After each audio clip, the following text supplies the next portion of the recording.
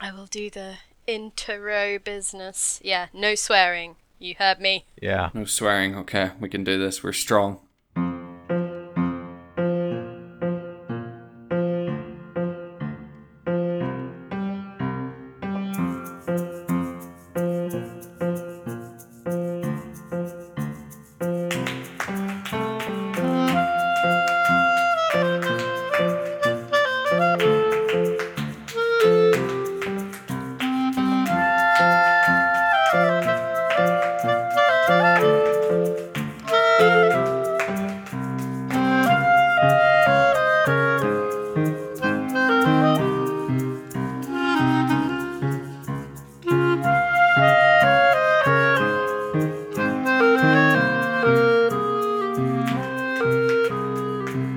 Hello and welcome to the Electronic Wireless Show. I am your host, Philippa War, and joining me today, as per usual, on this, the 5th of July, it is Brendan Caldwell Hello. and Adam Smith. Hello. How are you both? Good.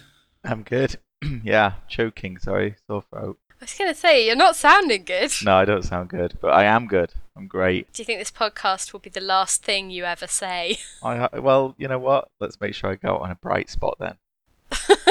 So not like usual. Just Adam spending his last words rubbishing Baldur's Gate. That's Yeah, what's exactly on how your- I want to go out. What's on your hit list this week, Adam? Well, I got a few things in mind. No, I'm feeling positive about everything. Oh wow, Yeah. Is this from your Barcelona trip? Have you been rejuvenated? Yes, I have. I went to Barcelona for Game Lab, which is it's like a business to business conference, so it's not the kind of thing I normally go to. It's not consumer facing, but essentially it's a lot of very, very important people talking to each other on stages and in bars and in hotel lobbies. So why were we there? I was there because I'm an important person, Pip. No, I was there to listen to them and to try and pick their brains, and it was great. I just come off the back of E3, which was an exhausting slog of a trip, and then Game Lab was really invigorating. It's like walking through. As I say, we were on the outskirts of Barcelona, so everyone was kind of trapped in this hotel, which worked out quite nice because it meant that you'd just be having lunch in the lobby, and there's Fumito Ueda, the guy who made The Last Guardian and Shadow of the Colossus, and Ico talking to Richard Garriott. And over there is somebody else famous who I can't remember now. Sam Lake was there. Sam Lake is the guy from Remedy, whose face was used for Max Payne, which is really disconcerting because he's just a kind of tall, thin man in a suit with Max Payne's face, which is very distracting. You were there hosting something as well, weren't you? Yeah, I Doing did some two Q&As. on-stage conversations. One with Dino Patti, who is ex of Playdead, the guys who made Limbo and Inside. He was one of the co-founders, but he just left a few months ago, and he's now working with a new studio, making an entire new game. But I was talking to him about Playdead and how to survive as an experimental indie company, essentially. And then I was also talking to Raul Rubio at Tequila Works, who just released Rhyme, the very beautiful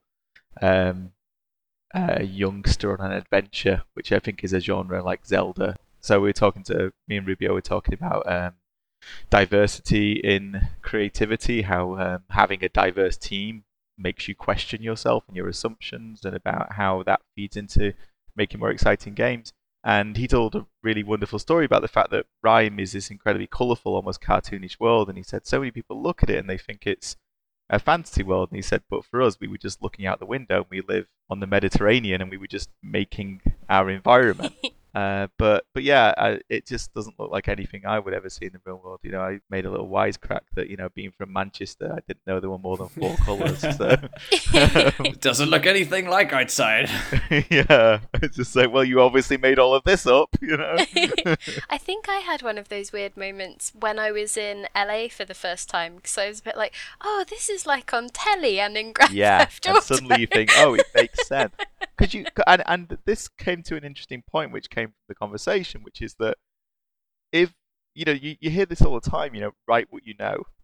People say it to writers, and with this kind of thing with rhyme and even with urban games, like, I mean, Grand Theft Auto isn't people making what they know. I know it's extrapolated from film and cinema and television, but you see these things and you assume everything is totally exaggerated, going back to rhyme. And actually, if you make your own everyday experiences, then to other people, they're quite extraordinary because your everyday experience is unique to you. And I think that is actually quite a powerful point, which was Raoul's point, not mine. That, yeah, the things that you take for granted and assume are just ordinary to somebody else, that they absolutely aren't. And then if you have then 30 different voices on a team who all have different backgrounds, different ideas, different experiences, different childhoods, and you kind of try and make a melting pot of all that stuff, then you have something incredibly unique that becomes fantastical. Because, yeah, that's what it is. People's everyday is incredible. So you ride the crest of a wave to the next island and rhyme, and you just see the Manchester Arena just coming over the horizon. Old Trafford off there in the distance. The set of Coronation Street. Yeah, which has moved recently, but that's an entirely different story. But yeah, it was great, and there's a wonderful story that Raoul told actually about assumptions in games, because Tequila Works' first game, they all came from bigger studios, the people who formed Tequila Works, including Blizzard. And the first game was Deadlight, which is a zombie game, and it doesn't seem like a very exciting field to work in. I don't think it is a particularly exciting game, but it does some interesting things. And one of those things is that it basically says if you try and fight the zombies, you'll die because there's too many of them and they never stop. They'll just kill you eventually. And he was saying when they play tested it in Europe and Japan, on the whole, people got it. But when they play tested in America, and this is his words, not mine, not me saying this is how Americans behave. When they play tested in America, what they found is a lot of people were just like trying to kill all the zombies. They saw zombies and they just ran to all of them and started punching them. And there isn't even a punch button, so you just get eaten. And so he said there was this one guy in particular who just repeatedly died during the playtest.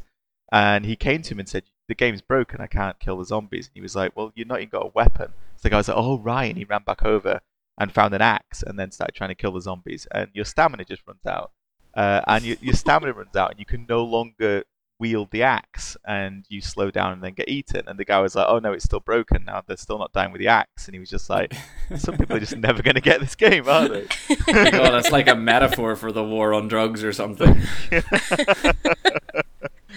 But it's one of those really beautiful anecdotes which does summarize the things that we take for granted sometimes, that a game is doing something interesting, and how that can, even a small change can really throw people off. And yeah, and with Rhyme, they had a whole issue where they said in a lot of the reviews, they got a lot of like 6 out of 10s, and a lot of those reviews were just saying, oh, it's okay, it's a really beautiful world, I quite like the story, I like the setting, I like exploring it, but the puzzles are too easy. And he was like, with all those reviews, I was like, that's okay, because the puzzles are supposed to be easy. We didn't want to make a game where people got stuck on the puzzles. So he's like, if that's what you want from the game, fine, it's a 6 out of 10 to you, but that's the criticism that I don't mind, because they're actually just explaining what we intended to do. And that idea that a game has to be difficult to, it's like if there's a puzzle and it's not incredibly challenging, then the designer must have screwed it up, because that's what puzzles are there for. But he's like, they're just there to kind of interrupt the flow rather than to stop you. That's like when I was talking about Old Man's Journey, and the idea was that it wouldn't ever frustrate you. It would give you a thing to do and like a light puzzle to solve. But, it was supposed to be that people who were super not au fait with those control mechanisms or with gaming necessarily would be able to approach it and still get something out of it. Yeah, absolutely, yeah. The other person that I spoke to a lot was Mike Pondsmith, who you may or may not know. He was the creator of the pen and paper Cyberpunk role-playing game. So he's now working with CD Projekt Red on Cyberpunk 2070, or is it 77? 77, 77, I want to say, but yeah, I'm not sure. It is 77, yeah. Cyberpunk 2020 was the original setting, yeah. And he's a kind of a consultant designer on that. I'm not going to go into too much detail because I've been talking a lot already, but my favorite Mike story, I spoke to him for like 2.5 hours. He's a really fascinating person. Lots of ideas about futurism, where we're going. Lots of talk about amputation and the fact that eventually he thinks amputation will be normalized because the body horror of augmentation is the thing that prevents it rather than the technology. And he's fought. Did you talk about all this at a bar, like just him standing there talking about cutting arms off? Yeah, pretty much, yeah. And eventually I said to him, I said, would you be first in line if this technology became common? And he was like, oh my God, no, I'm really squeamish. And I'm just like... And he's got like a pierced ear, and he's like, that's as far as I go. He was like, even if I get cataracts, I'm kind of worried about getting laser surgery on my eyes. Cyberpunk NIMBY.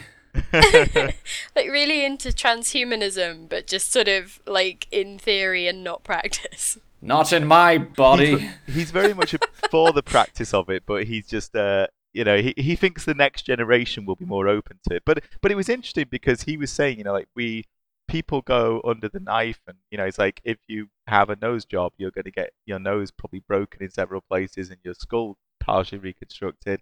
And he's like, we have surgeries that aren't necessary. People have them. Basically, I was like, amputation is another step because that's an actual loss. And he kind of agreed. He was like, once we get past that, though, then we'll be able to do all kinds of different things. You've had a really eventful time. I know, yeah. Lots of stories. Well, I'm going to be writing lots about Mike because I spoke to him a lot about what he's doing with CD Projekt Red.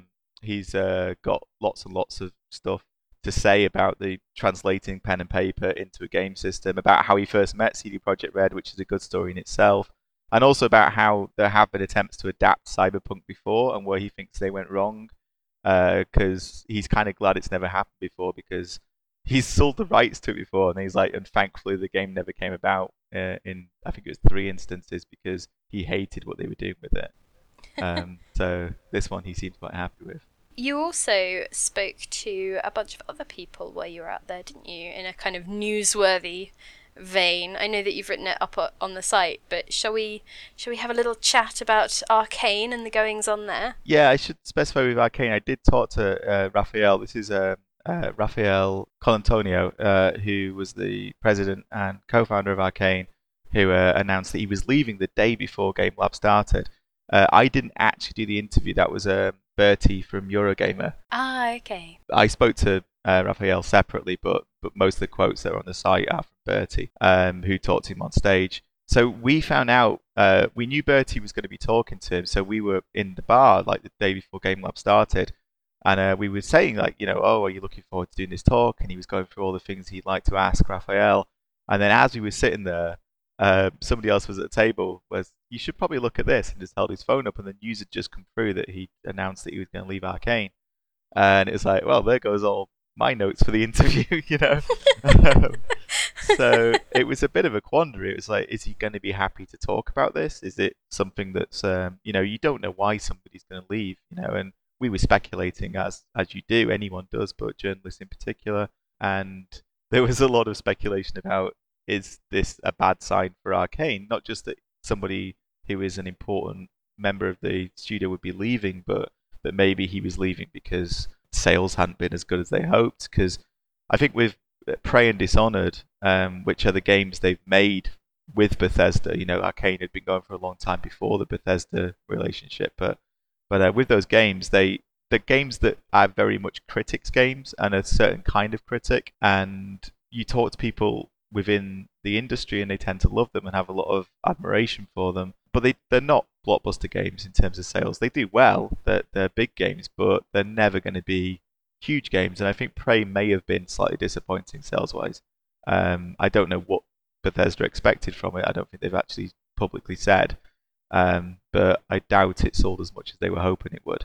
But it turns out that the reason Raphael is stepping down, and I see no reason to not believe him in this from having spoken to him as well, is because he's just tired. He's been doing this for 18 years, and Arcane nearly went bankrupt 3 times during those 18 years, and he's one of the people who held it together. And, it's exhausting. He's got a kid, he's got a music career as well, he's a composer and performer, and I think he wants to spend more time just doing things that don't involve 24-hour work days and constant stress. And I'm not talking about crunch when I say 24-hour work days. I'm talking about the constant worry of, is this thing going to be finished on time? Is this thing going to sell as much as we need it to? where's the next paycheck coming from once this game's over? And he spent 18 years doing that, so I don't begrudge the man a rest. He's also the one famous for using some rude words to describe the press. That's true, yeah. Which made it into Prey as an achievement. I think as turns of phrase go, it's got us quite a lot of mileage, if you see what I mean, in terms of being sort of so hyperbolic that it's useful comedically. Like, in my head I put it in the same bracket as Randy Pitchford's Battleborn tweet, What was Randy Pitchford's Battleborn tweet? Oh god, it was I now, having learned it by heart a few months ago, I now can't entirely remember it, but it's stuff about like genre blending, that kind of it uses all kinds of business speak / genre lingo to describe the prospect of Battleborn that basically left everybody none the wiser.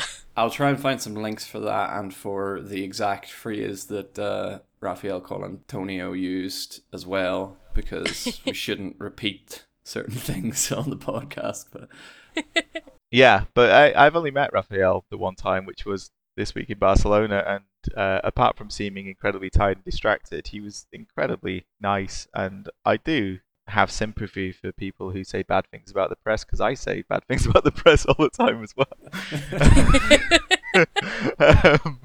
And I don't think that what he said was particularly justified. But I can, it goes both ways. It's definitely worthy of being put on a t-shirt. Yeah. Right, well, that's enough from Barcelona. Shall we move to closer to home in terms of patch notes that wind up in our inbox? I believe Brendy has the latest round of Patch Adam.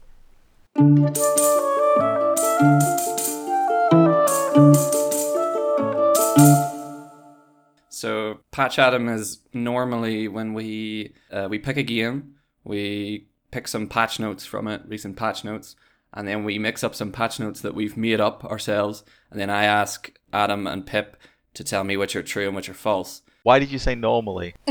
Because I've noticed that you guys are actually quite good at it, and you only usually get like 1 or 2 wrong. So I've decided I'll make it a little bit harder this week. What I've done this week is I've taken patch notes from many different games, and you need to tell me this week, as a team, okay, you're working together, okay, which game the patch note is from. Oh god. Okay. But these are all real patch notes then? These are all real, okay? There's no fake ones in here. That would be really difficult. Which game is this? Which game is Brendy now writing patch note fanfic for? Okay, but usually it's going to be a little bit harder, but usually there is a clue in the patch note. You might be able to figure it out based on that. All right, so are you ready? Absolutely. Yes. Okay, here's the first one. Fixed players being able to accidentally start a fire under themselves. Oh, that could be most game. Yeah. FIFA. That would have improved our standing in the league, I'll tell you that. I'd like to fire under some of those guys. I don't know. I tend to think The Sims, but then again, that's because most patch notes. I don't think you'd refer to them as players. That's the thing. You'd refer to them as Sims. Yeah, that's true. I think it's going to be some survival game. Would Armour... no. Daisy? Rust? Okay, yeah, let's go Rust. It's The Long Dark. Oh, of course it's The Long Dark. So you were quite close with the survival lines. I know, but that's the one we like. So. Okay, here's one. Fixed an issue that made the cloth of the chef's apron extremely loud. Well, this is obviously Little Nightmares. Okay, I'll bow to your superior knowledge. It's Hitman. Oh, that. Oh. It makes sense. Oh. I mean, yes. Yes, it You don't does. want your chef's apron to be extremely loud when you're trying to assassinate someone. That would be very annoying, yeah. It yeah. hadn't even occurred to me that would be a thing. No, me neither. I got too excited. Okay. Mush bars should now give you diarrhea. Which bars? Mush bars. I really feel like that's like Daisy or something. It could be Daisy, yeah. Oh god. It's a mush bar. I don't know what a mush bar is either. Don't Starve? Could it be Don't Starve? No. I don't think... Can you get diarrhea in No, Don't you Starve? can't, I don't no. think you can. You guys are close in a way. in a way. So is it like armor instead of? Is it Clay's new space station game? Auction not included. It is. Yes. Nice one. Because the rations are called mush bars. Oh, wonderful. Okay. Wow. 1 out of 3 so far. I'm glad I'm on your team. I'd have been doing terribly. Yeah, but you might have got a Hitman if I hadn't jumped in. I'm gonna say you guys need to get 5 to win. Oh no. How many are there? There's 10. Okay. Oh, okay. Fixed issue where a guest would arrive to the player's wedding dead. I feel like that might be The Sims. But they can't know because that wouldn't be fixed. Who has weddings? Ghosts, What has Ghosts weddings? can go to weddings in The Sims. That's absolutely legitimate. Okay then, what games have weddings? Can we think of any? Yeah, that's what games have weddings where a guest might be dead? Would it be like the Red Wedding in Game of Thrones? This has got to be something which has got some dynamic elements to it. So, games with weddings. I think you guys will kick yourself when you hear this. Oh no! Is How it like hard? Wedding Simulator or something? No. Oh. The Sims. It won't be, but no, it won't. I But go on. can't think of anything. It's Skyrim. Oh, Because you get Fine. married. I'm not kicking myself. I didn't get married. No. Okay. all My right. playthrough is canon. Shut up. Here's the next one. Drinking buddy now set to essential. Adam, do we just not know anything about games? I feel like this is a patch note from my autobiography. Okay, who would have a drinking buddy? Would it be like Valhalla or something?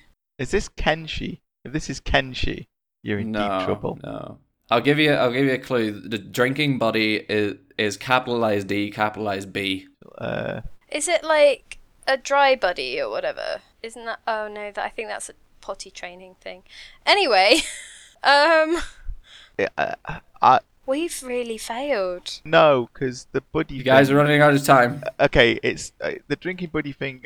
It's a Fallout thing, right? But I don't know which Fallout it is. Oh, which Fallout is it? Oh, I'm just gonna say it's Fallout 4. It is Fallout 4. Cool. Is that because they're not patching any of the rest of them? No, because I don't remember it, and I only played Fallout 4 very, very briefly. And also Fallout 4 seems to be the most robot-y one. So. Okay. Here's one.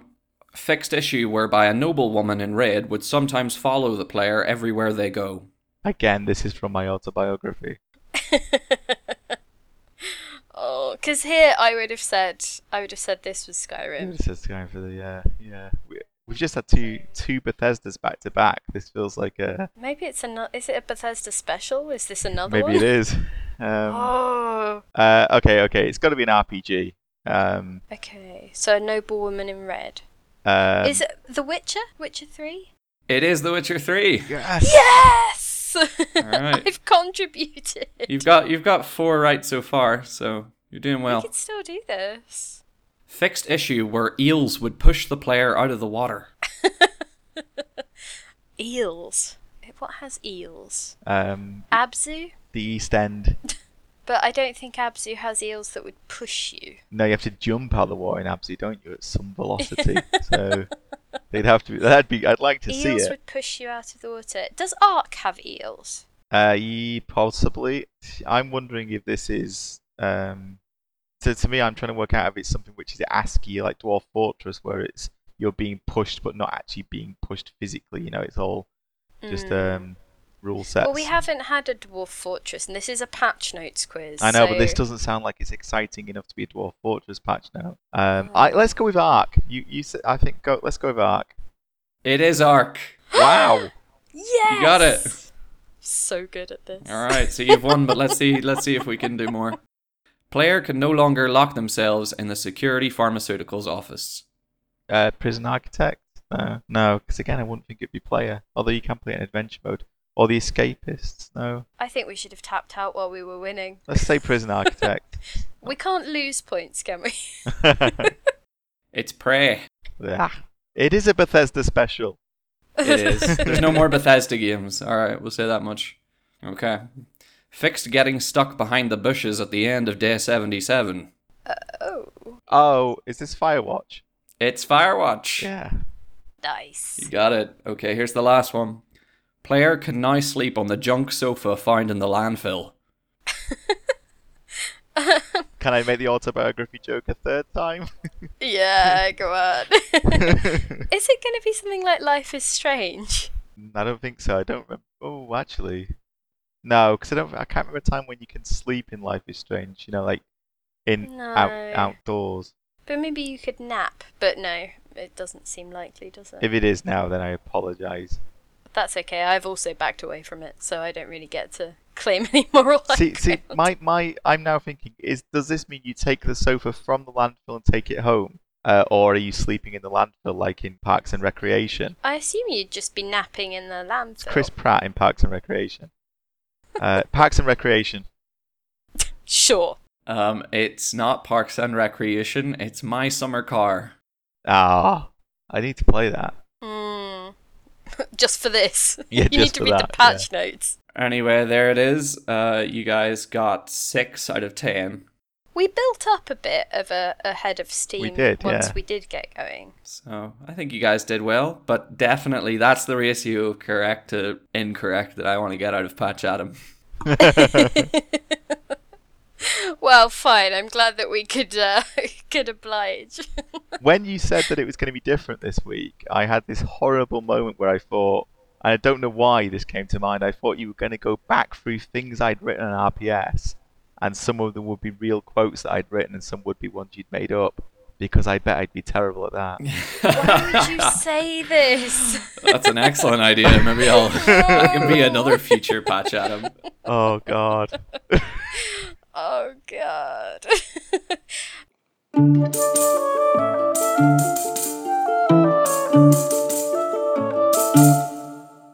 Right. Shall we talk about what we've all been playing this week? Well, Yes. all of us except me, because I haven't. I have been gallivanting around the country, and thus most of what I have been playing is mobile and thus forbidden. Neglecting your video game duties. I know. I'm just sort of like creaking my way back into mouse and keyboard land. Oh, easing in with some itch.io games. How about you? What have you been playing, Brandy? I've been playing something called Worlds Adrift, which is a sandbox MMO made strangely by the people who made Surgeon Simulator and I Am Bread, which are like funny physics games where you mess up surgery and being a slice of bread because of like a wacky physics engine, basically. But this is a much bigger, a much more ambitious project where it's set in a world that's had some kind of cataclysm, and all the earth is now like kind of floating islands, and there's just abyss between them all, like kind of cloudy abyss, and you have to punch trees and stone and make a airship and fly your airship around, and there's all different people like hanging out, MMO style, or I guess more like survival game kind of style, and they can kill you if they want, or they can be your mates. And I experienced both of those things. I wrote about it when it had, I think, either just been announced or when they were still accumulating sign-ups for the betas and things like that. But I think it struck me as a kind of the vehicle crafting stuff was almost in the vein of Banjo-Kazooie nuts and bolts kind of thing. Yeah. And then you'd have kind of this airship piracy element with, you know, physicsy kind of, I think there was something where you could throw out a hook shot or like a line that would go to something else. Yeah, that is probably the biggest thing that I've completely neglected to mention, is that you have a grappling hook, and it's bound to your right mouse button at all times, and it's basically, apart from like running around and moving, it's basically your principal means of transportation, and it's a lot of fun. The physics engine, when it isn't like janking out and having a seizure, it's very, very fun and kind of like ragdoll. So swinging from rock ledge to rock ledge is really fluid and nice once you get the hang of it.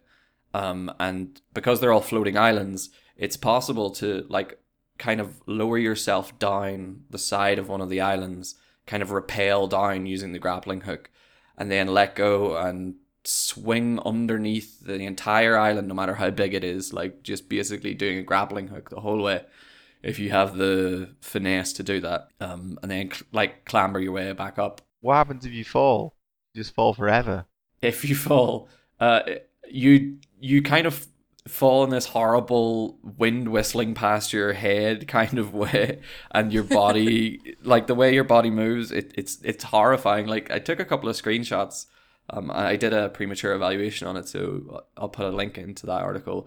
But in a couple of the screenshots are me falling off my airboat, and the way your body is like contorted in the air looks so it's so frightening. But eventually you hit like a kind of gray area where things go dark and your body just like dies slowly. Well, thank God for that, because otherwise it'd be horrifying. There's no bottom, like there's no end. Sea or rocky ground. It's just kind of darkness and you die. I love that, like, at some point video games are just like, okay, well, let's just take it that you're dead at this point in the abyss, whereas I guess if you were just falling forever, you'd eventually just get bored and then have to just die of starvation or dehydration or something. But yeah, it's a lot of fun. It's still quite early days. They've released a bunch of they're getting access to it.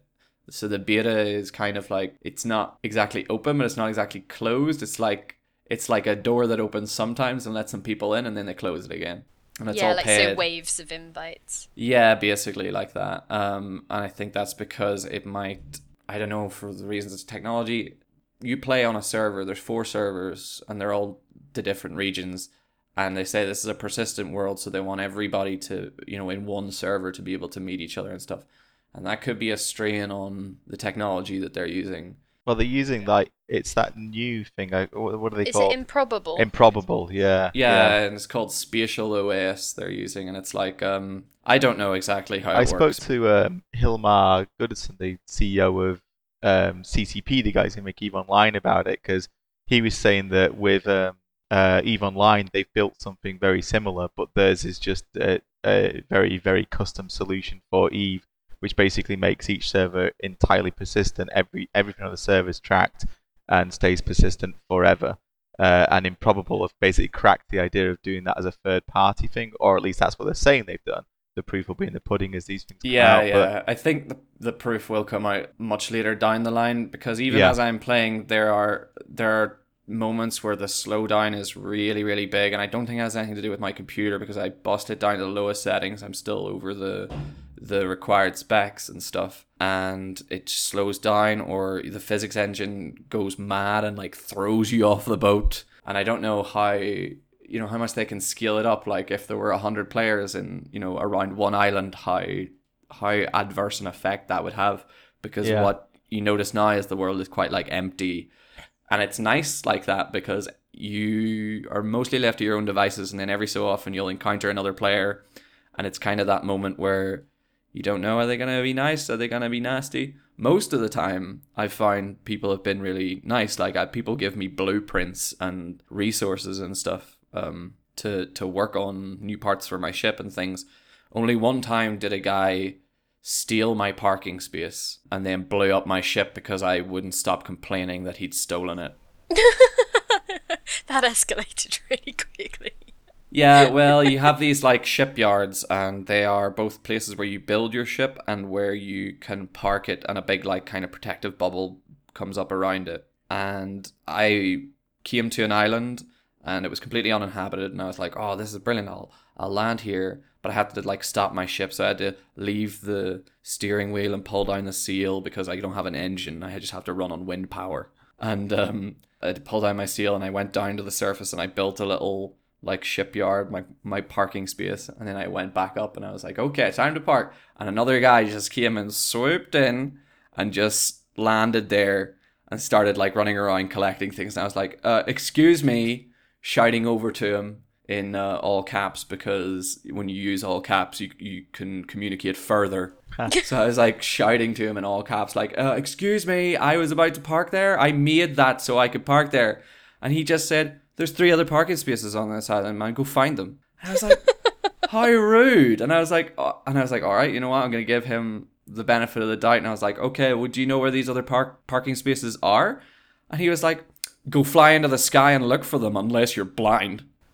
Wow. What a jerk. Like, he just like, I couldn't find. And it was funny that, like, it did escalate after that and he blew up my ship. But I think the biggest offense was him just being a jerk, like, in the most petty way. I find it fun that was the kind of bad encounter you can have in an MMO, you know, beyond just getting ganked or getting shot from like far away or something like that. Like someone stealing your parking space and telling you go and find your own, being the most... know. That actually really holds true to my experience of driving in real life, to be honest. People are awful. But yeah, so I find it really interesting and really fun to play. I like the kind of sailing between islands, using the wind to power you, because you do have to kind of steer in the direction of the wind and try and catch it as best as you can on the sails. And the way that you build your ship is all governed by the same physics engine that everything else is governed by. So if you build it lopsided, it will kind of list and won't turn properly and stuff like that. So you need to take physics into account when you're making your airship, which I think is really interesting. I'm really looking forward to it. Like I'm very burned out on MMOs and have been for a long time, but I wrote an article about it as well, which was mostly about the tech.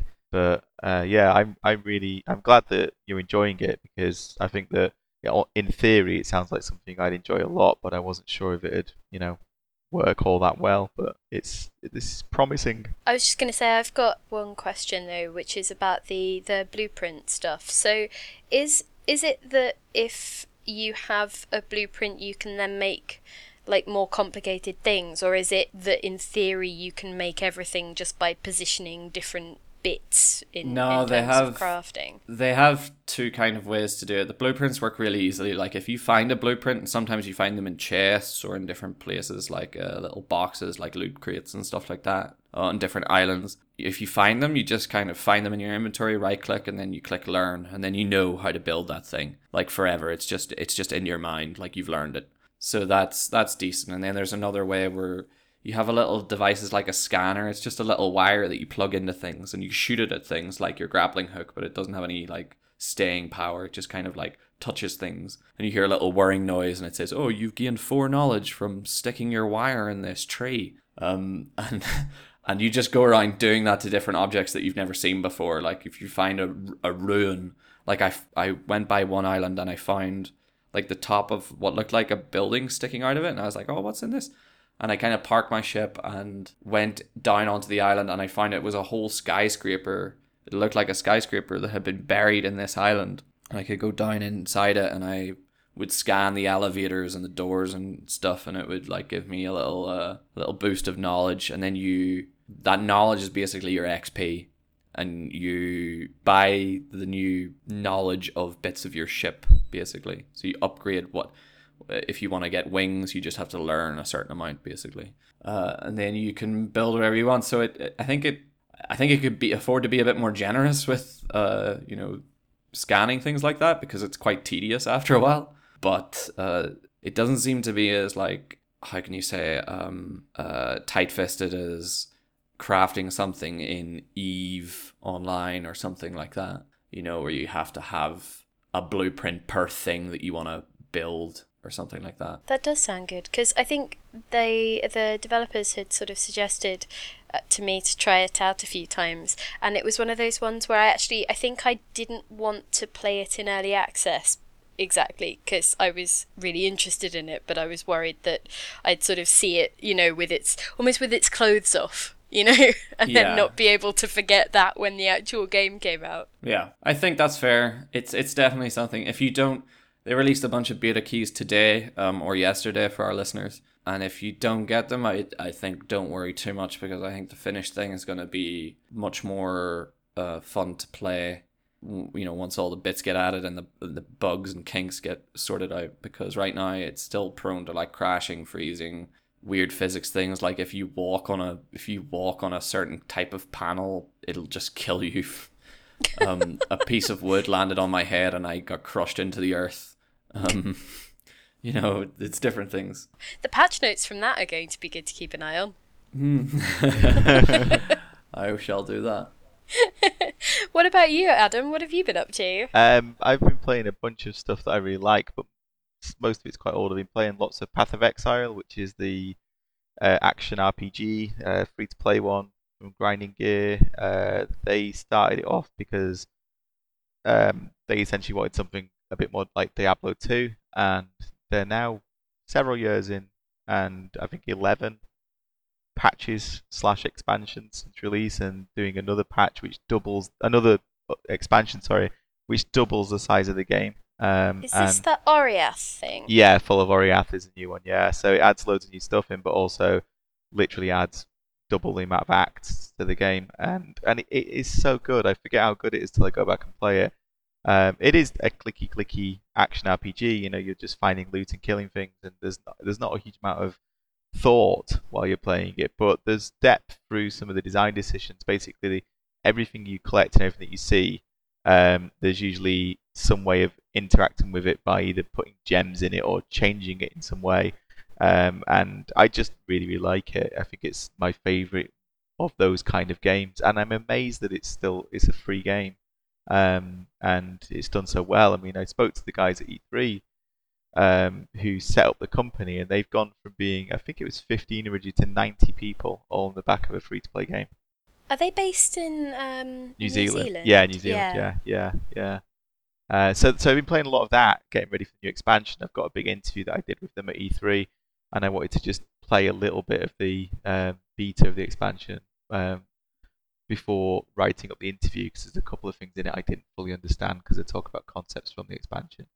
I've also been playing lots of PlayerUnknown's Battlegrounds, because yes, I've fallen into that one, and I absolutely adore it.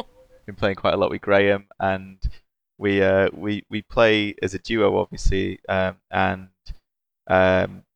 we managed to finish third as a team. That's the best we've done together.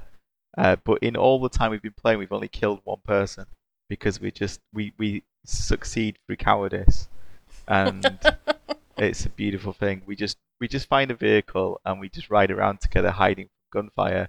And then when the actual battlefield gets really small, because it shrinks, when it gets really, really small, we abandon our vehicle and just hide in a toilet somewhere. And then someone kills us, and we go, "We did great," and high five each other. So that's that. And then the other one that I've been playing is Get Even, which is a really weird, unusual, and fascinating game. Alec wrote a really good review of it. And it's such a hard game to summarize, because it's a first-person shooter in which you're a mercenary doing infiltration missions and hostages and stuff like that, and you've got a gun and all that kind of stuff, and you can scan to find enemies and have maps and things. And it's an FPS game, it's a tactical FPS game, but it's also a psychological horror game. And it's not like Fear, the old Monolith game Fear, which was literally an FPS that had horror moments in it. This is actually a psychological horror game, as in there's lots of reality shifting. There's entire bits that don't have any guns in, where you're just wandering around and being scared, but not in a jump scare kind of way. It's much more interesting than that. And it's really odd. It's genuinely strange in a way that few games are, because it's just so much outside the genre it feels to be a part of. It's got all the bits that an FPS game should have, but it just isn't interested in doing anything traditional with them. And I kind of love it for that. I've got issues with it, but I'm really, really glad I'm playing it, because I've never played anything else like it. So, and that's exciting. So that's Get Even, and we'll put in a link to Alec's review, because Alec liked it a lot. I think I probably like it more than Alec did, but I've not finished it yet. So yeah. Is it a full release, or is it? Yeah, it's a early full access? release. Yeah. It was interestingly, it was going to be released a month earlier. It only came out very recently, and they delayed it for an entire month, I think, after the bombs at the Manchester Arena. And they said, this is not the right climate to release it. And I always wonder about things like that because there are so many games released that have acts of terror in them, and be lucky to install a game and not have gunfire and explosions in it. So I'm always like, well, how is this one the one that you don't? And having played it now, I can absolutely see why they did delay it. And there's no direct parallel, but there's some real tough stuff in there, and it's a lot more. I just said it's a psychological horror game. Some of the stuff in it that is horrifying is very much real world stuff, and it's treating it very seriously, despite being a genre piece. It does treat this stuff as real, and so yeah, I can absolutely see why they didn't want to be saying, "Hey, come and play our game," which has all this horror in it. Yeah, so that's Get Even. Yeah, definitely worth a look. Even if you're just if you're looking for something, if you like shooters and you like horror games, then I don't think you'd be disappointed. You might not love it, but I don't think you'd be disappointed. That all sounds really interesting. Probably not one for me, but yeah, I'll go back and read Alex's review for sure. And are you writing anything about it? I might do, yeah, I might end up doing, but no guarantees. Right, I believe that brings us up to question time, and then we say goodbye.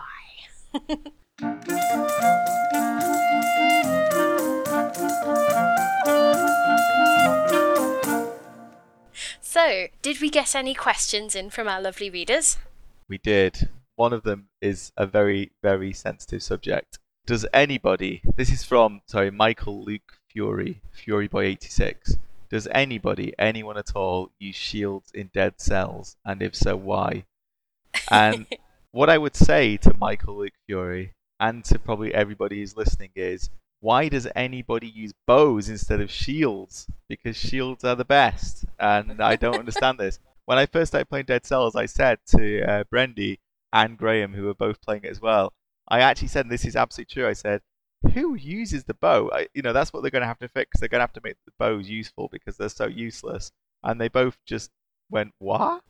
And well, no, what I'm thinking is like, who would use a shield when you've got, and bows, I understand why you don't bother with them, but this is a game that has throwing knives, okay? I don't understand why you would use anything else. I'd use a lot of other things. The thing with Dead Cells is, it's obviously amazing. It's brilliant. It's one of my favorite games, released this year or in the last few years, and it's still in early access. And when I had this conversation with Graham about it, he was saying, isn't it really cool that it shows that everyone plays it in different ways and that different character builds work? But I've not met anyone else who actually thinks shields are worth doing. It's just me. Maybe this is how you get in touch with them. They'll listen to the podcast and go, oh, me too. I thought I was the only one. If you use shields in Dead Cells, email me, adam@rockpapershotgun.com. Let me know. I'm sat in a club. Well, if you remember, last week we had an interview with two of the people from Motion Twin who made Dead Cells, and they did say that among their future plans is to work on shields and make them better. Well, there you go. That's people don't always understand how to use them or what their benefits are. You hit the nail on the head there. They don't understand how to use them. That's the thing. I understand how to use them. I understand but all things. Let's move on. I do not have the skill. Question.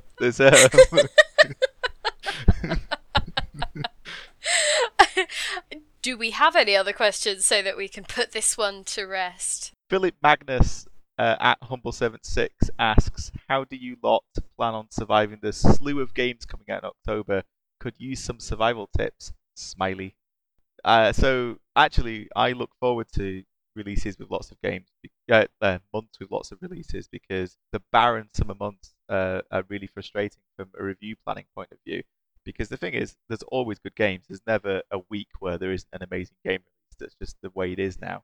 But it's nice to be able to plan ahead. So I look at October and I think, yes, so many games. And we are coming to the end of the quiet months now. I think August is pretty busy as well. But let's look at October specifically. On my list I have Middle-earth: Shadow of War, which I'm massively looking forward to. Evil Within 2, which we don't know very much about. South Park is finally coming out. That's been delayed so many times. Destiny 2. Assassin's Creed Origins, Wolfenstein 2, and Super Mario Odyssey. So that's I like how quietly you said Super Mario Odyssey. I didn't say Super Mario Odyssey. I didn't say it. I don't know where you heard that. That was God. So yeah, the way you deal with it is essentially by assigning the reviews to various people and then trying desperately to catch up with them later over the Christmas break, right? of those. I want to play Shadow of War. I want to play Evil Within 2. I want to play Destiny 2. I want to play Wolfenstein 2, and I want to play Super Mario Odyssey and possibly Assassin's Creed Origins. So from here till the end of the year now, I think we just have to. We're just going to be really busy. There's so much stuff. I tend to be in sort of Dota mode during the summer, so Right. because of the international and things. But then that's what my October gets eaten up by is Worlds for League of Legends and things. So I tend to stop playing things for a few weeks and just have to, mainline all of this stuff through Twitch or through various live events and things like that. So I'm very much not actually playing anything, but having that be my main games coverage for that month. Yeah. I like the glut because there's so much good stuff. I usually get to sneak into the little column that we have on Trello and like put my little name on one of the good games, and Adam doesn't notice until it's too late. And then I look at it a week ahead and I'm like, hang on a minute, when did I agree to this? Nice. I think the coping strategy, not from our perspective, but from the perspective of somebody who's like, there's just too many games, it's very obvious. But yeah, they get cheaper, so don't rush out and buy every single one of them because that's really expensive. If you prioritize, get a good one, and then just wait it out. Wait until our reviews because they're always 100% correct, and you'll know what the best games are, and then buy the best one. And then by the time the Christmas sale comes around on Steam, you can probably pick up the other 4 from that month for like £10 each rather than £30 each or whatever. Or you could pick up the games from early in 2017 that people have sort of forgotten about and that will resurface in the sale and in GOTY lists. Yeah, that's true.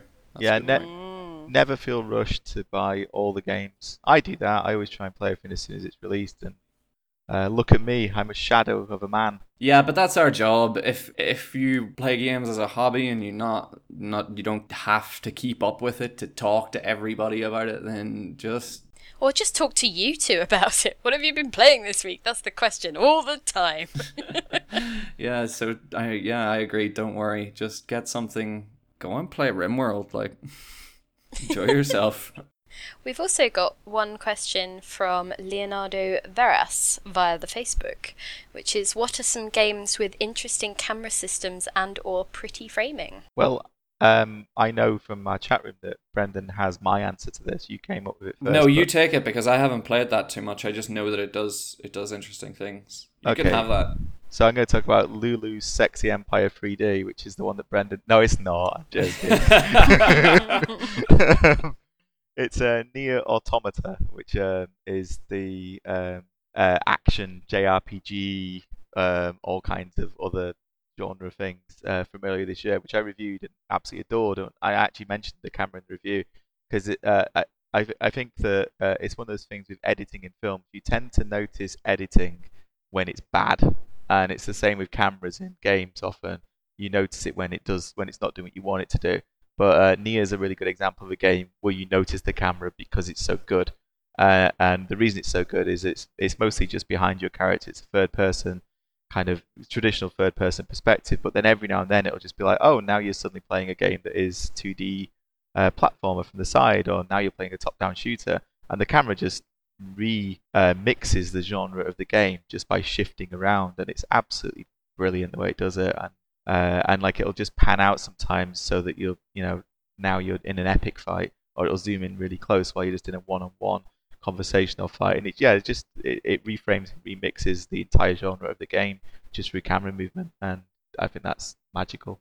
It's on the pretty side of things. Abzu does a lot of framing that is I have a difficult relationship with that game on that front because it wrests control from the player so many times, and it's like sitting next to someone who keeps taking the controls and saying, "I just want to show you this," and what they show you is really cool and really pretty, but you're like, "Just give me the controls back, I'm playing a game."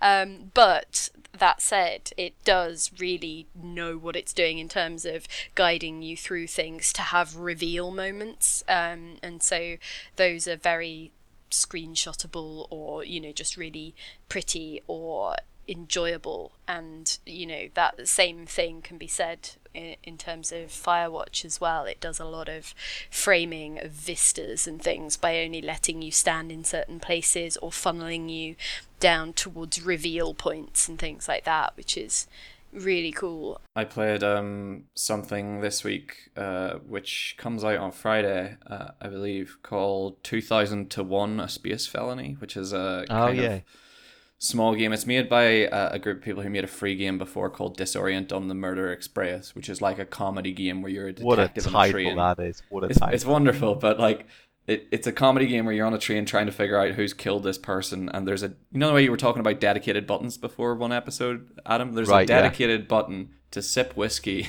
in that game. And that kind of humor has crossed over into this new one, which is a paid-for game. And they do an interesting thing where you are a detective and your job is to go into a space station and take photographs of this crime scene. And when you take a photograph of the crime scene, the camera cuts away from your view into a room where you're sitting with like a who you assume is your cross-examiner or your sergeant or something, who's taking your statement of how you think the thing went down. And he starts talking, the narrator starts talking over it and going, "You saw the blood on the wall," or whatever, like you saw that the person's helmet had been smashed by a blunt tool and all this stuff. It's funnier than that, but it kind of does that. But your camera is still happening in the background on a TV screen, so you can still walk and look around just on a smaller screen within the room that you are now sitting. And you can do that while also pressing the right click button to sip coffee at the same time as watching yourself move around. It's really, really fun. I think that wraps up all of the questions we've got time for this week. If you would like to get in touch with us in between now and the next podcast, we are at Rock Paper Shot on pretty much all social media, Facebook, Twitter, YouTube, and so on. We are rockpapershotgun.com on the internet. If you want to get in touch with us individually, I'm at Philippa War on Twitter, which is at PHILIPPAWARR. Brendy? I'm at Brendy_C. And Adam? I'm at non-economical. Nice. We are also on iTunes with this here podcast, and it would be super duper if you could give us a nice review if you like us, because that helps other people find the pod. Just click 5 stars. You don't even have to write anything. Just click 5 stars and just think, yeah, I've done a good thing today. True enough. Help spread our whiffling to as many people as possible, and maybe Adam will have more people who use shields for his club. Yes, join my club. Yeah, I genuinely want emails. You can contact me in email as well. That's adam@rockpapershotgun.com, but only if you use a shield. Yeah, everyone else, no, you'll get blocked. God, was that on purpose, Pip? Was that? Oh. I wish it was. Let's, Brendy, could you edit this so that it looks like I did that on purpose? No, I'm keeping it raw. Okay, well, in that case, I'm just gonna bounce off. Goodbye. Bye. Goodbye.